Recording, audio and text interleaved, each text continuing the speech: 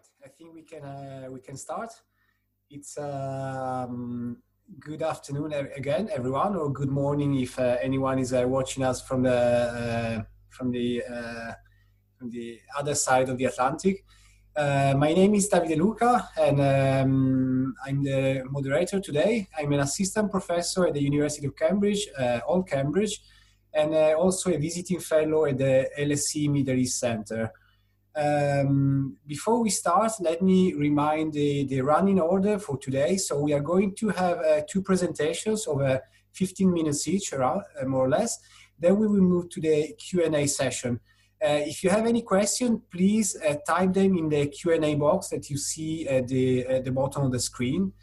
As anticipated, the event is recorded and also live streamed on Facebook. And if you would like to tweet about the event, we have an hashtag for the LSE Middle East. So it's in fact hashtag LSE Middle East altogether. And before we start with the presentation, let me greet our guests today. And it's a great pleasure to have Professor Melanie Kamnert from Harvard University. We tried to have her for some time, and we finally managed to have her here. Professor Kamnert, of course, is a Clarence Dillon Professor of International Affairs at the Department of Government in Harvard, as also chair of the Harvard Academy of International and Area Studies, and she also has a second appointment at the Harvard Chan School of Public Health. So it's very appropriate and for the topic of today. Her current work focuses on identity politics, welfare, development, and intersections of these topics. She's a co-editor of the Cambridge University Press. She's written numerous books on the Middle East, on the welfare provisions in the Middle East. In particular, I would like to underline compassionate communalism, welfare, and sectarianism in Lebanon. Again, published with the Cornell University Press, which won the American Political Science Association Giovanni Sartori Book Award. Together, she wrote other important books, for example, The Political Economy of the Middle East, which is a reference for many of us working on the Middle East. Our second guest today is Dr. Aslı Cansunar from Oxford University. She's a postdoctoral research fellow at the Nuffield College and the Department of Political Science and International Relations. She's also on the job market. So, if is there anyone in the audience looking for to hire someone, please consider her research. Aslı's work is very interesting because focuses on the Middle East, of course, and focuses on the welfare provision, and combines very innovative data sources and the historical data as well. So, for example, she has a book project on the politics of a charitable welfare provision in the Ottoman Empire, which is a very fascinating project. And she works at the intersection of political science, economics, or applied analysis, and GIS and experiments. So we are very lucky today. And with this presentation, perhaps we can start with Melanie, if you want to start your presentation. The floor is yours. I see you are mute, so. Okay, great. Well, thank you so much. I really appreciate the invitation. Thank you to the LSE Middle East Center and to Davide for hosting this. It's a pleasure to be on this panel with Aslı. So I'm going to go ahead and share my screen. And hopefully everyone will be able to see that. Great. Well, I'm going to speak today about several projects and more broadly about some of the research I've been doing in Lebanon related to healthcare. And I just first want to note that, as Davide mentioned, I've been working on a variety of relevant topics. He mentioned my book, Compassionate Communalism, which focused on the welfare activities of a number of the major sectarian parties in Lebanon. And that book, the process of researching and writing that book, got me interested in this broader topic of the politics of non-state welfare, which is a broader phenomenon that is something worth studying both in developing countries and developed countries. And and made me start thinking about the nature of provision, how it varies by provider type, and how people access welfare depending on where they are receiving their services. So today I'm going to talk about two specific projects coming out of a research project in Lebanon that focus on access to services and highlight both demand and supply dynamics there. And in particular, I'm going to draw on a study I conducted with Aytu Shashmaz, who is a PhD candidate in the government department at Harvard. And we carried out this study with a number of other collaborators in the US and in Lebanon. Aytu and I have been working on a few papers coming out of this. And so I'll speak about some of those. And let me just give a broad outline of what that project consisted of in terms of data collection and what we were looking at. And so in broad terms, we were asking the question in one of the papers about how diversity, and here I'm referring to diversity as politicized ethno-religious cleavages. We know that many places are diverse, but those cleavages are not necessarily politicized. So we're talking about places where they're explicitly politicized and therefore may have an effect on the nature of public goods provision. And our study focuses on the facility level, which has not received as much attention in the literature on diversity and public goods provision. And one of the questions we address here is, how do citizens navigate and experience welfare regimes in this context where you have politicized divisions and where you have a variety of public and non-state providers offering welfare goods? Specifically, does this context shape where people seek services? And when they do go to facilities from their own communities or other communities, do they have different experiences? And then another paper that I'll briefly reference, and again, we're doing just short presentations, so I'm going to give you sort of the greatest hits of these projects and not go into great detail, but another project looks at how refugees experience service delivery in their host countries. And since we're looking in the Lebanese context, which has the highest per capita concentration of refugees, we're looking specifically at the experience of Syrian refugees in Lebanon. And let me just say at the outset that both of the outcomes, the outcome in both of these papers is a measure of the quality of primary health care, which is something that has received extensive attention in public health, but very little attention in political science and other social sciences. And we are using a validated measure of process quality, the process of delivering care, that includes a composite variety of indicators such as how much time does the doctor spend with the patient, how many questions did the doctor ask, how many examinations did they carry out, and that sort of thing.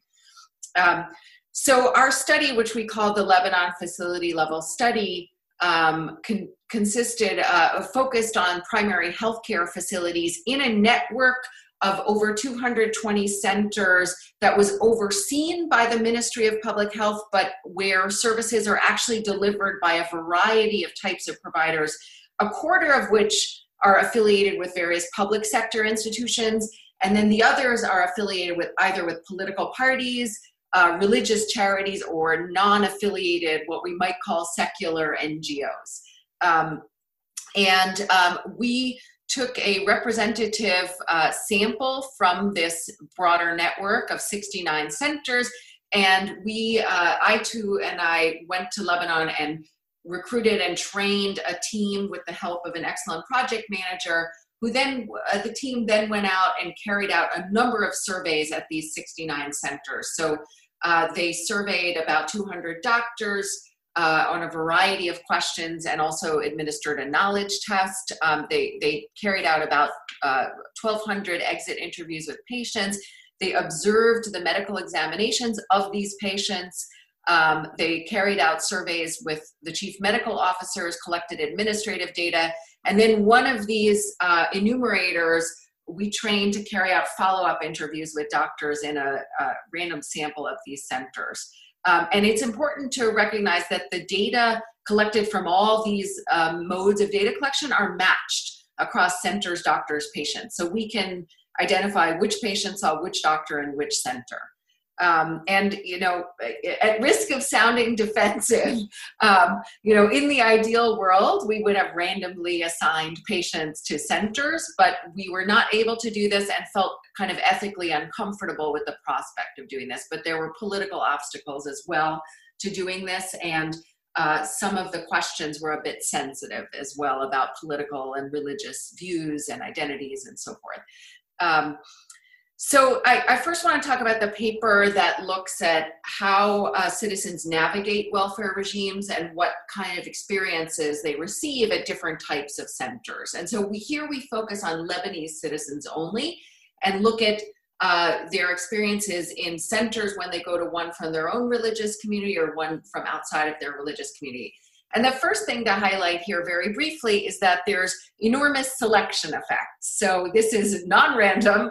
People select into overwhelmingly centers from their own community. That's what this figure here is showing you, this Sankey diagram, that, on the left you have patients, on the right you have centers, and you can see that there's a real match between what people's reported religious identities are and what kinds of centers they go to.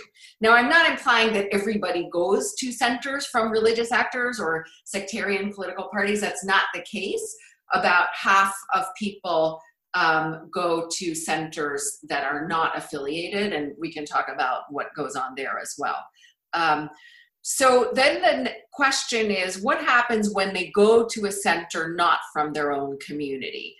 So there's an enormous literature in the social sciences on diversity public goods provision that overwhelmingly finds that there's a diversity deficit, that public goods outcome, economic outcomes, social outcomes are worse in diverse communities, particularly when those social cleavages are politicized, really. And we find support for that at this micro level, at the facility level, that the experience that the patient has when they are an outgroup member that is not from the same community as the facility is worse, is inferior when the patient is an outgroup member. And we look into the reasons for this, and we find some evidence that suggests that shared social networks are at play here. And the fact is that outgroup patients are less likely to have a social connection with the facility, with the doctor, and we know this from the clinical observations that our enumerators carried out, where they recorded whether there was discussion of common social connections. And outgroup patients who do not mention a social connection during their examination have experienced worse process quality by these measures than those that do. So that's one potential mechanism which is in line with the sort of more macro level research on diversity and public goods provision. There may also be a political proselytism effect going on here, which would be in line with prior work that I and others have done in Lebanon, where we know that patronage and clientelism are important features of access to welfare goods. And Lebanese citizens, some of them at least, have to take advantage of patronage and clientelist connections in order to gain access to services. And this is not something that Syrian patients enjoy. They don't have these kinds of connections because they are not hooked up into these patronage networks. And we do not find the same kind of outgroup disadvantage when Syrians go to centers outside of their own religious communities, which suggests that there might be something going on here, but this is by no means smoking gun evidence. It is in line, however, with prior research that I and others have conducted. So let me briefly, in this kind of greatest hits summary, say a few words about another paper that we've been working on out of this project. And this really looks at the experience of Syrian refugees in Lebanon. And as I think everyone is probably well aware, Lebanon has experienced a massive influx of Syrian refugees. And Lebanon, before this refugee crisis, was already under great strain, and the Ministry of Public Health had been taking enormous efforts to try to roll out more comprehensive healthcare to disadvantaged populations in Lebanon. And they were doing this through the very network where we carried out our research. And it also happens that the network of health centers overseen but not necessarily administered by the government is the one that receives most of the Syrian refugees seeking healthcare. So it happens that in our study, about half of the patients that we interviewed were Syrian. So we had a sort of roughly even split between Syrians and Lebanese, which is in line with estimates that others have conducted, based on research others have conducted. So that enabled us to look at the experience of Syrian refugees in Lebanese health centers. And this is another paper we've been working on. And in this paper, we find some evidence of anti-Syrian bias, even among educated professionals. This is, certainly well documented in public opinion research among the general population. When you slice and dice public opinion data, it seems to also be prejudice against Syrians also seems to be a phenomenon among educated professionals.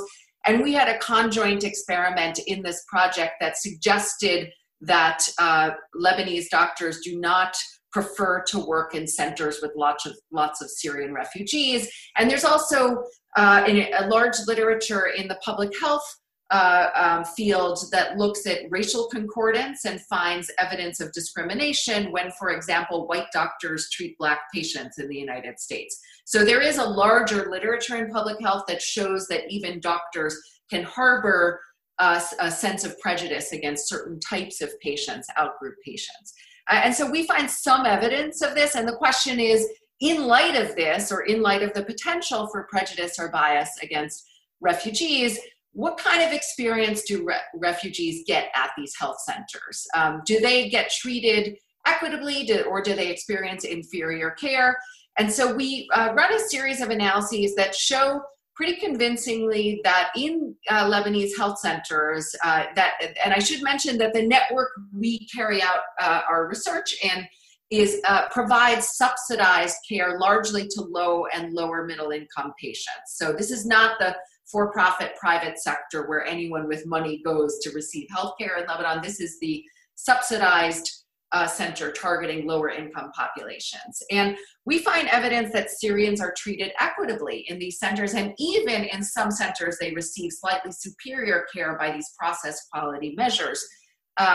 And so we, in this paper, try to probe what's going on here and find some evidence for two factors, which we call the international NGO effect and public health imperative. So let me briefly, before concluding, I know I'm short on time here, spell out what I mean by these two potential mechanisms here. So just to cut to the chase, and then let me explain the logic here. We find that being Syrian, a Syrian refugee, getting treated in a health center that is in partnership with an international NGO, you are more likely to get superior attention and care by the doctor. And so what is the possible logic here? Well, we tested a number of mechanisms that might explain why Syrians get superior care in some places. And we test a number of things that you might imagine, like, do they see doctors that are more altruistic? Do they see doctors that are more professional, et cetera, et cetera? Is it because of different health conditions that get presented by Syrians versus Lebanese? And we don't find support for any of these kinds of explanations, but the one that seems to be at play, and it's not to say that there aren't altruistic professional doctors. There are many altruistic professional doctors, absolutely, who are, doing exerting Herculean efforts to treat these patients. But we find that those centers that receive support from an international NGO, like the UNHCR, are exhibiting higher quality care for these refugees. And a number of factors might be at play. First of all, those centers might be benefiting from additional resources coming in a variety of forms from international NGOs and have an incentive to perform at a high level in order to keep the flow of resources. We also think there might be a more micro level set of factors related to what some economists have called internal brain drain, whereby educated professionals seek employment opportunities in international NGOs, which tend to offer higher salaries and more benefits and this sort of thing. And so there's an incentive on the part of providers to work in these kinds of places and to maintain good relations with them. So that might be part of what's going on. Again, these are average effects, so these don't explain, absolutely every single case, and they don't obviate the professionalism and altruism of doctors. But this seems to be an important factor at play. Now, the second thing I want to highlight is the possibility that public health imperatives or perceived public health imperatives might be at play. And so we were looking at, if those centers that have a partnership with international NGOs are providing superior care to refugees on average, what's going on in the rest of centers which don't actually supply inferior care? It seems to be roughly equitable. And one factor that showed up again and again and again, unprompted in qualitative follow-up interviews with doctors, is this perception that refugees were potentially or actually spreading infectious diseases. And so we saw in multiple interviews, again, unprompted, that doctors referred to Syrians as carrying infectious diseases, particularly this one disease, leishmaniasis, which is a communicable disease that's waterborne. And particularly at the time of our data collection, there was an outbreak of this, and there's a number of public health papers referring to this. And it manifests in a rash on the skin. So we had data on what patients were exhibiting, what kinds of symptoms, including rash. And we have some evidence that that Syrians with a dermatological symptom or a rash symptom were getting more attention in centers that did not have an international partnership. So this seemed to be in line with what we were hearing in all of these qualitative interviews, and suggests that when there's a perception that a population is a vector of a communicable disease, it might induce providers to exert more effort. So that might be another factor. So what we're finding potentially is that, despite the fact that some providers have reported negative attitudes towards refugees, this does not affect their professional behavior. They are supplying equal or, in some cases even superior care to refugee patients. And this, by the way, the attitudes that were articulated, and I don't have time to go into them in the interviews, are very much in line with this public health literature that I referenced earlier. So this raises interesting questions about, first of all, whether the important thing is to focus on incentivizing providers to perform at their, at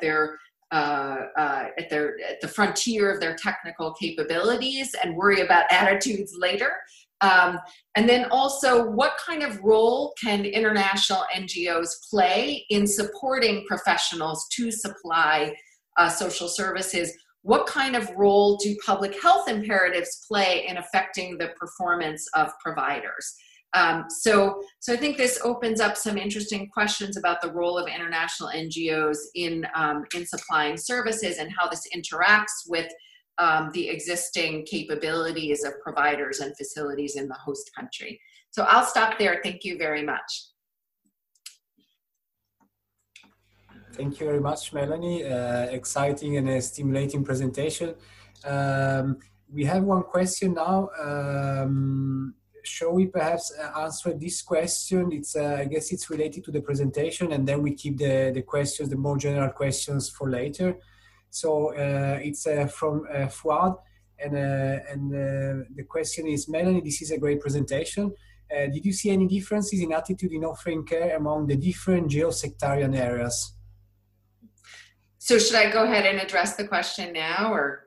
Yeah, if you feel like, and we can then keep other questions perhaps for later. This one felt like. Okay, yeah. So I can't say that we have at this point. And if we start slicing and dicing the data, we might get into a really small n problem.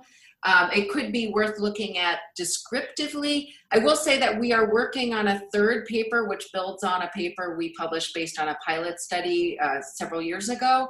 And in that paper, we found some evidence that secular NGOs were providing superior care. We have a whole argument about why that might be the case. And we've started to look at some data relevant to that and find that there's differences in urban and rural areas, which might have something to do with the landscape of options in urban and rural areas. So that's something that is a question we're looking at into in more detail in a subsequent paper we hope to work on out of this project. But I can't say that we've seen variation by type of, the religious affiliation of the provider. I'm not sure I even want to go there because that could be sort of explosive, but we have not seen evidence of that based on our data at this point. Yeah, thanks. So I see other questions coming, but perhaps let's keep them for later. It's also great. I'm informed that we have a conspicuous followers on Facebook, which is great. So our audience is multimedia. On this note, perhaps I will give the floor to Aslı and move to the second presentation, which is on a connected topic, and it's of course focuses on Turkey. Aslı, the floor is yours. And Perfect, thank you. I think our work is going to complement Melanie's perfectly because we're going to focus on state provision of healthcare in Turkey, and we're going to focus on socio-economic inequalities rather than ethnic and religious diversity. So I think they fit quite well in informing what's going on in healthcare in the Middle East. This is a joint project with Serkan Adagüzel from Duke University and Gözde Çörekçioğlu from Kadir Has University in Turkey.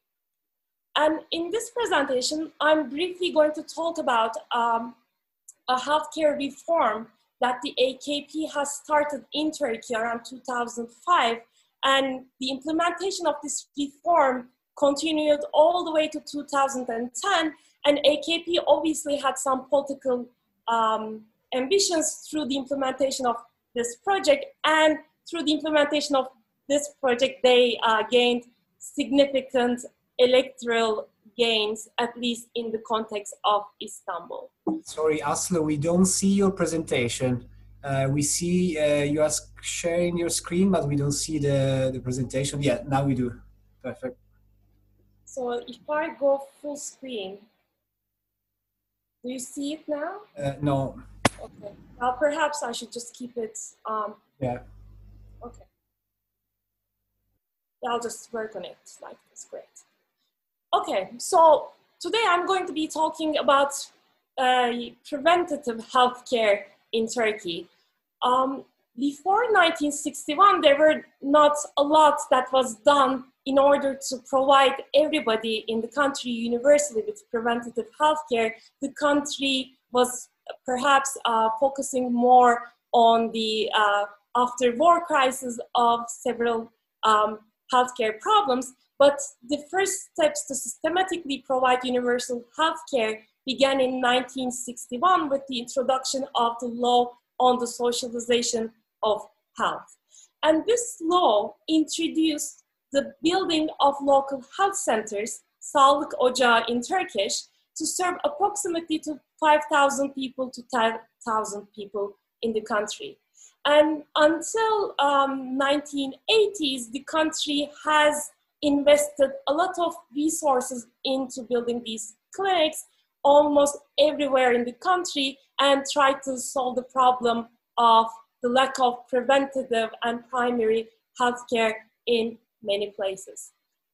And as the time passed on with the increasing population, the clinics became overburdened by the workload and the insufficient geographic coverage. One problem with these clinics were that they were not built depending on a population rule, but rather they had geographical catchment areas. And especially in really populated dense cities, this became a problem because in places like Istanbul and Ankara, as the population increased substantially with the movement of population from rural places to urban places, these clinics became really overburdened. For example, to give an example from the country, there were almost 11,000 patients per clinic nationally, but this number raised to 25,000 patients per clinic in Istanbul. And as these clinics became overburdened, people started to use either private versions of preventative healthcare centers, or they started going to the hospitals for receiving preventative and primary healthcare, which in turn created a lot of socioeconomic diversity in who can access what. And also it overburdened the hospitals, and this has become a major problem in the country. And obviously AKP came to power in 2002, and one of its promises was to make sure that to provide for everyone, independent of financial resources and socioeconomic backgrounds, and equal access to healthcare. In 2005, the AKP government launched what's known as the Family Medicine Program. And for one thing, this was put on the agenda of the government to accelerate the harmonization process in the EU, because in most places in the EU, you have one family practitioner who is responsible for a population rather than having health clinics based on a geographical catchment area. So in part, this was done to harmonize the process, accelerate the harmonization process with the EU, but the main goal of the government was to attain widespread electoral support for transforming the laggard healthcare system to keep its promise, especially to those who didn't have the enough financial resources to go to the private clinics or private doctors in most places in Turkey. And you could see this from the commercials that AKP has circulated around the country. And here, obviously, this is written in Turkish, but you can see Erdogan saying, we have invested in the hospitals, we have, with this healthcare reform, we stopped the long queues in the hospitals and we really improved the healthcare system for all. And here you can say, it says it was a dream and now it is real. So the AKP had political ambitions through this project as well. And just to give you a bit more information about this program, the Family Medicine Program assigned each Turkish citizen, regardless of income, occupation, ethnic or religious background or party affiliation, to a family physician. And the Ministry of Health's aim was to assign at most 3,500 citizens per family physician to ensure an equal distribution of resources in the country. Although they tried to make this equal and they tried to make this universal, the effect of the reform was not homogeneous in the country, especially not in Istanbul. Because in rich places like the Adalar district, for example, the islands in Istanbul, there were already 3,500 citizens per doctor, but in densely populated and poorer areas like Ümraniye, for example, it was almost around 40,000 citizens per health clinic. So you can see it didn't start from an equal provision anyways, so the effect of this reform was not homogeneous on people with different socioeconomic characteristics. And to see if AKP gained any electoral gain from this reform, we're going to be using data from Istanbul, where these healthcare clinics were established rapidly within the last 3 months of 2005. Obviously, to increase the patient-to-doctor ratio, the government needed to build a lot more clinics, right? And they had to build these places pretty homogeneously throughout the city. However, there's a problem in an old city like Istanbul with high population and building density. There are simply not enough empty lots to build new clinics. And this is just a screenshot from Google Maps. And this is one of the most densely populated areas in Istanbul. This is again taken from Ümraniye, where there was almost 40,000 people per doctor before the implementation of the reform. And as you can see, there is really nowhere to build new clinics, right? And the government and the Directorate of the Health came with a really clever and creative way to solve this problem. They requested doctors who were appointed to be working in these new family healthcare clinics to come up with office spaces within their catchment area that would comply with the new code of the clinics. And obviously this was really hard for many doctors because as you could see, Istanbul is a really highly dense area, and the family health center code was actually really strict. So it was really hard to come up with places that would fulfill all the requirements of the code.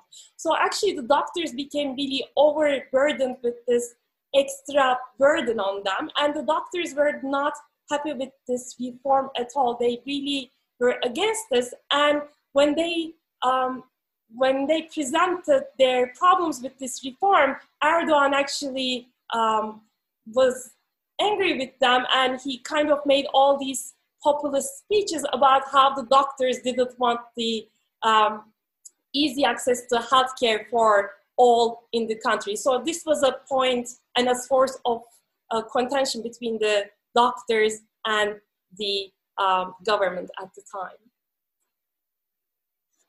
Again, I'm going to show you a map from Ümraniye, one of the highly dense areas in Istanbul. And here, the white dots show the older health clinics.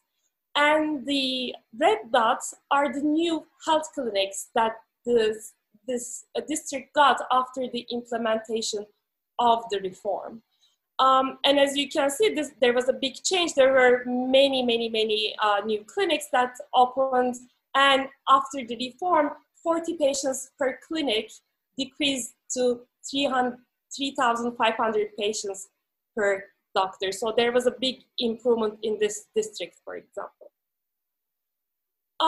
So what we did to figure out if the reform gained votes for the AKP, we tried to figure out how the walking distance to the closest health clinic changed as a result of this reform. And to do that, just coming back to the previous slide again, in Turkey, polling stations are schools, so we measured the distance of a polling station to the nearest health clinic before the reform, and we also did this exercise for after the reform as well. And we tried to calculate the differences in walking distance to the closest health clinic because of this reform. And the reform is implemented in Istanbul in 2010. So we look at the differences between elections, each election in Istanbul, and we try to see if differences in walking distance to the closest health clinic had a significant impact on the electoral success of the AKP at the polling station level. We also look at the heterogeneous effects. So we collected house price data for neighborhoods. We also calculated the dependency ratio. In other words, the ratio of children and older adults in a neighborhood to figure out who needed these clinics the most in Istanbul. I'm also going to show you evidence showing how these different aspects, how these different measurements of need impacted the vote of the AKP as a function of decreasing walking distance to the closest healthcare place. So this is just the main result. I'm not going to talk much about this, but here we have the change in the walking time, and here we have the AKP vote share at the polling station level, and decreases in walking time actually had a significant impact on increasing the AKP vote share within a polling station level. Who cares about accessibility? So in the beginning of the presentation, I told you that it was actually the poorer individuals who had problems accessing to the preventative healthcare before the reform. And here we have the property prices, and here we have the marginal effect of changes in walking time on AKP vote. And actually here you can see it's places with lower house prices that really had increased their vote shares to AKP as a result of their increasing accessibility, geographic accessibility to healthcare. So we see that the results are actually driven by those who live in poor neighborhoods. Finally, I'm going to show you evidence about dependency. And again, the result is similar here. We see that people who really needed these clinics, people who had more kids or in places with higher ratio of older residents, disproportionately voted for the AKP as a result of this reform. As the walking distance to the clinics got shorter, we see it was the places with higher dependency ratios that disproportionately voted for the AKP.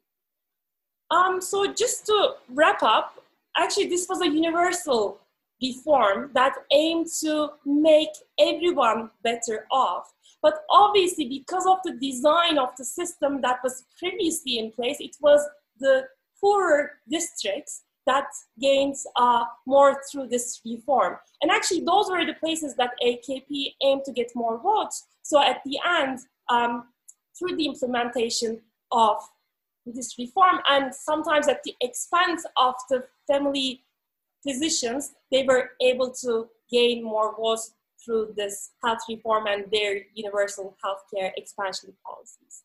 So I guess this is all I'm going to say for today. Thank you so much for coming and listening. Thank you very much, Aslı, for the presentation, and which indeed was complementing very well was told by Melanie. In a way, the underlying thread, so the fil rouge connecting the two presentations is on how to ensure, on how the politics of health provision works in countries around the Middle East, and how, in a way, to ensure, or how healthcare provision is better under which circumstances. Before we move to a discussion, I see two questions. So the first one was for Melanie's presentation from Andy Simons. And he's asking, in terms of charity healthcare in Lebanon, do Palestinian refugees get any non-UNRWA care beyond their camps? Specifically, Ain el-Hilweh, which now has the most Syrian refugees too. Thanks. Okay, thank you. I can't really speak to this question so much, except to say that in our data, we don't actually get very many Palestinians. It's really Lebanese and Syrians overwhelmingly, and a few people from other nationalities like Sri Lanka or Ethiopia.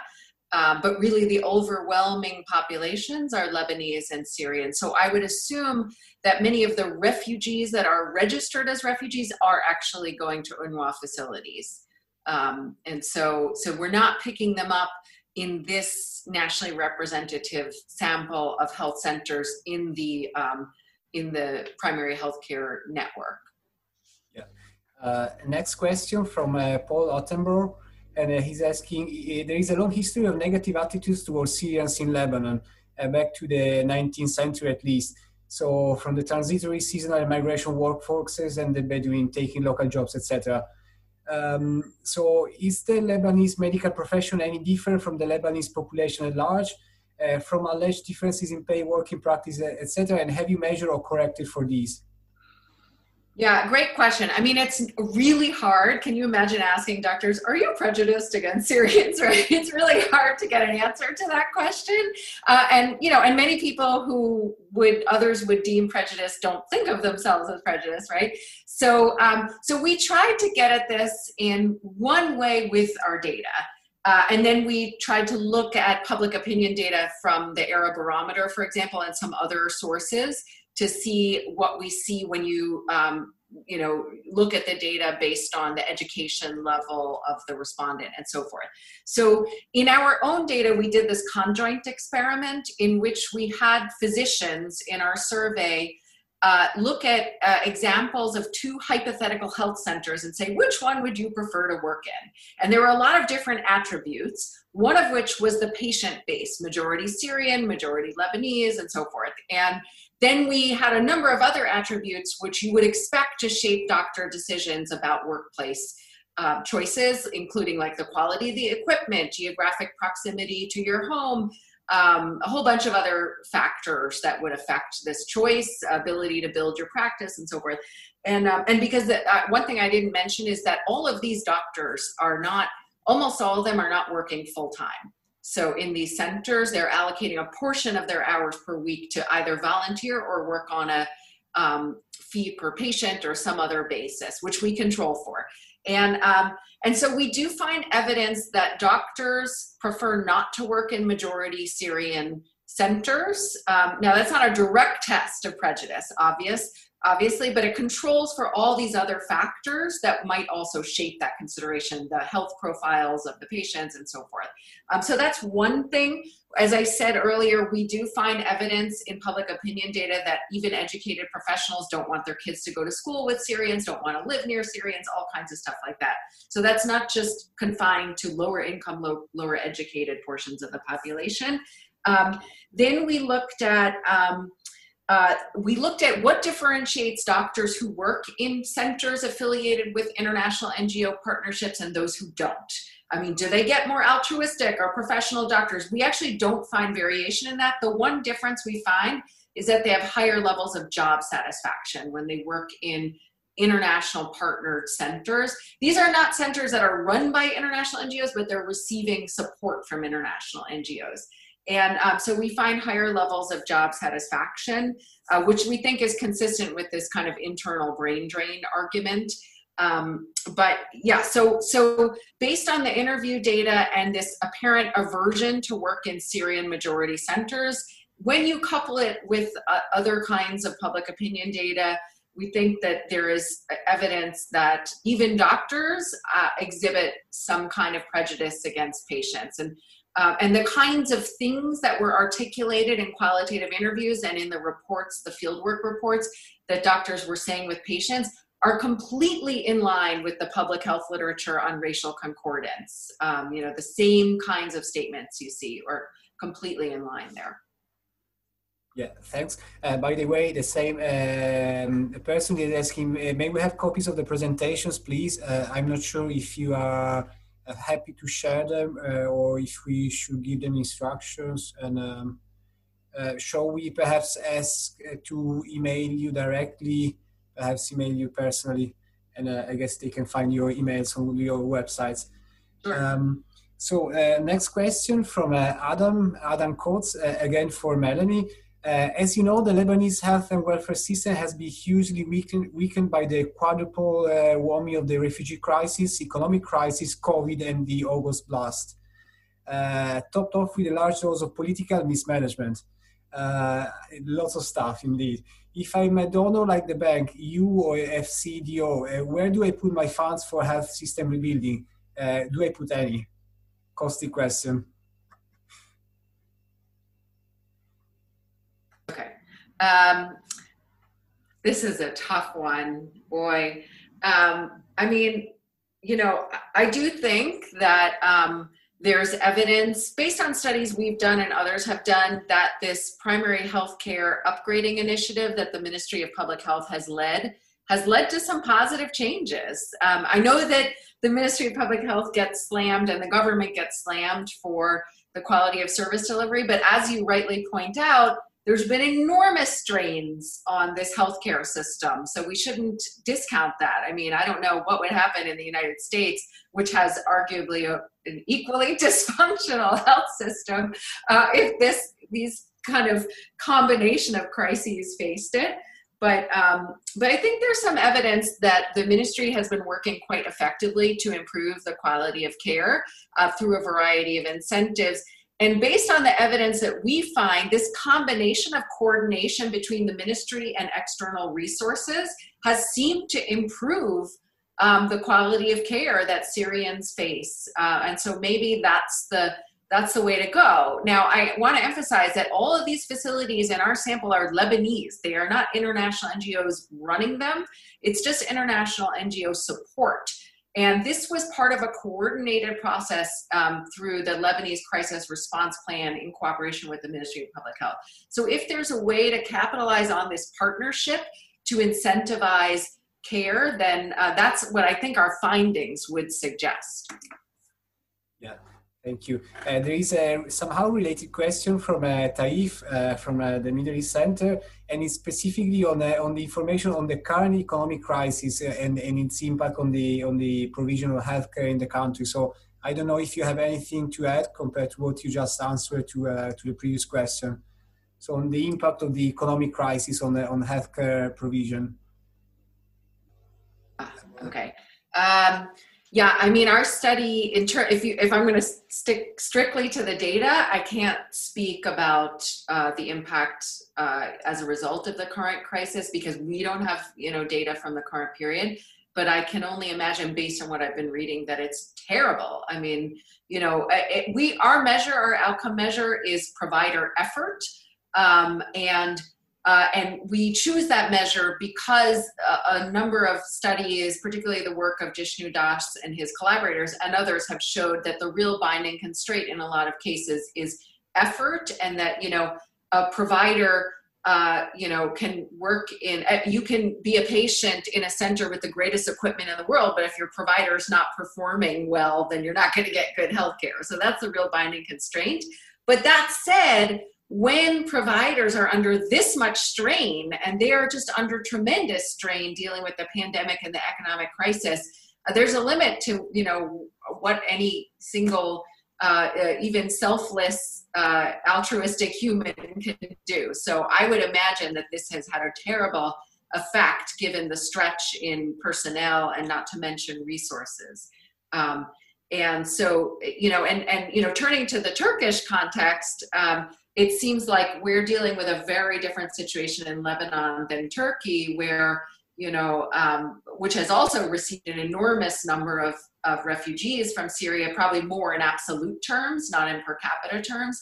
And the Turkish state is, whatever the critiques are, the Turkish state is much more capable of dealing with this and has more resources. So I'd actually be curious to hear, to learn more about the experience there as well. Yeah. In fact, next question for Astor, and in a way is on so if we see again the connection between the two presentations. The first one is or the Melanie's work is showing how there is a sort of INGO effect and a public health concern that is driving positive delivery. In your case, in the Turkish case that you showed us, is more the political the political proselytism, using Melanie's terminology. So a party, the AK Party, who wanted to gain concern, to gain support, and then decided to increase the service. So first of all, is this good? Is it replicable to other contexts? So or to what extent can the Turkish model replicate it to other places? Especially thinking about the driver there was mostly political. Yeah. Thank you for the question. So obviously, there are a lot of economics work on evaluating the impact of these changes on healthcare outcomes. And the economists have found that this reform, especially the family medicine reform, have improved outcomes in terms of antenatal care, child vaccination, the percentage of people who use these government-provided healthcare facilities. So looking at the economics literature, it looks like this has worked in a really positive way in a short term. But when we were collecting data for this project and when we were on the field talking with doctors have a different idea about what will be the impact of this sudden change and burden on doctors in the long term. Because obviously I talked about this during the presentation, the doctors were under a great pressure to find these places, rent them, renovate them, making sure that these places were up to the code. And this was one challenge, but the AKP government did other things as well. For example, they limited the doctors' ability to work in private centers if they were in some way affiliated with the government. So, for example, a lot of the university professors who were medical doctors were working part-time at university hospitals, and on the other time they were working for private hospitals or they had private offices. And the government made this illegal, and a lot of these really great doctors, professors just flee from the public universities to these either private universities, or they just left working for the government and just started working in their own personal and private offices. Now, the long-term implications of this is not clear, because on one way, it's great that you're trying to curb the private initiatives of the doctors and try to make everything free and accessible for everyone in the country. But in the long term, this was done at the expense of doctors. At least doctors think this. And they flee from these governmental institutions, and it's not clear what's going to be the long-term educational impacts on this, on the future doctors, as well as how the quality of provision changed in these easily accessible healthcare facilities. Mm-hmm. Yeah, it's in a way it seems from the suggestion it was a broadly societally speaking a redistributive policy, so helping driving resources from a doctor serving the upper class to more probably working class and lower classes, which then of course created winners and also losers and lots of unhappy people. In a way, connected to this, do you think is there sort of a paradox of a democratic deconsolidation? In a way, it's and this is a question broader to the specific presentation, but it's to the case of Turkey. So the government, which is, generally discussed as a case of a competitive authoritarian regime, so winning by elections, but being very undemocratic in many ways. So was this reform instrumental for them to gain support? So in a way, by providing a policy which was redistributive, so was a good policy, the government indirectly managed to hold and gain support, which then they use as to increase their grip on power. What do you think on this?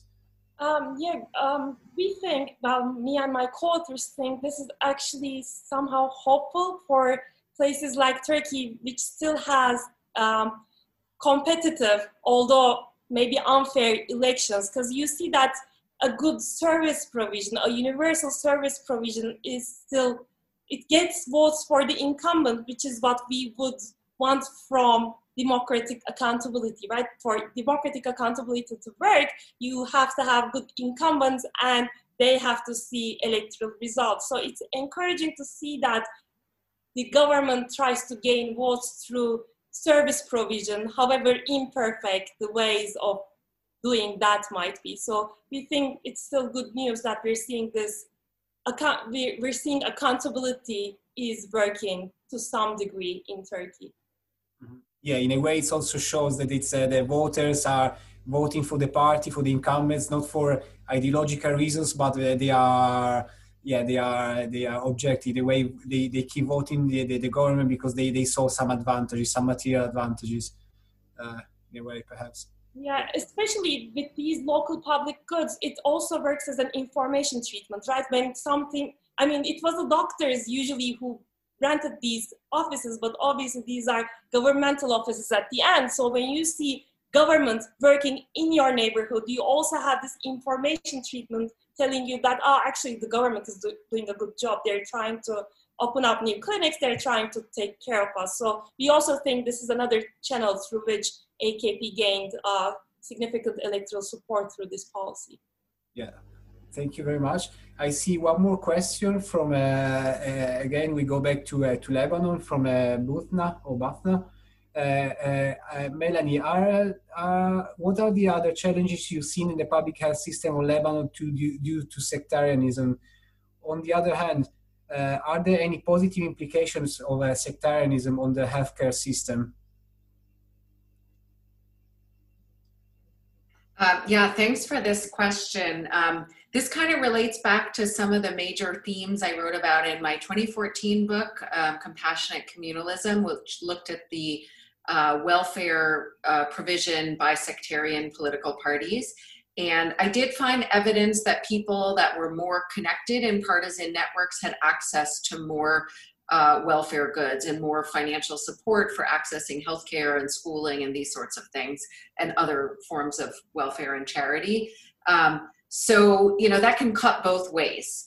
On the one hand, if we believe that providing public goods in an inclusive way is a form of building national political community, which is something that a number of scholars writing about inclusion and national identity and the diversity public goods provision literature have suggested, and something that perhaps the Lebanese president Michel Chihab tried to do back in the late 50s and early 60s by extending infrastructure across the country. I mean, he actually explicitly talked about this building infrastructure as a strategy for building national political community in Lebanon. So if we think that's the case, then this is not good from the perspective of building a sense of shared commitment to a national political community. And particularly you see this in the case of education, where schools run by different communities actually teach a different form of Lebanese history. So this is something you see in a lot of post-conflict settings, also true in Bosnia, Herzegovina as well. So in that sense, you know, there's a negative ramification there. There's also potentially a gradient of inequality that goes along political lines, somewhat akin to what Aslı is talking about in the Turkish case, in that, you know, political affiliations or commitments or loyalties affect access to care. I mean, this is not exactly what Aslı is talking about. It's more the, you know, how care affects political behavior, sort of the reverse arrow, but you know, a similar family of arguments there. On the other hand, if we think the sort of counterfactual is no provision because of hindrances to the functioning of the system, then you might argue that this is a good thing because more people are able to access care. So it's a complicated question on normative grounds. I mean, in some ideal world, if we're normatively committed to, you know, a civic conception of citizenship and equitable access to opportunities and resources and welfare, then it, you know, has negative ramifications. But if the counterfactual is not that idealized world, then we might see some positive effects for lower income people, although it's not entirely clear that it's purely low income people that benefit from this in this case. Yeah, so a final chance to ask questions.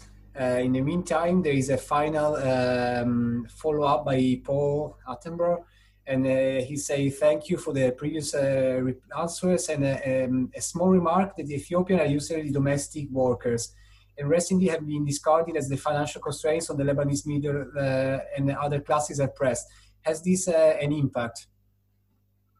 I mean, I think it's been really hard on domestic workers.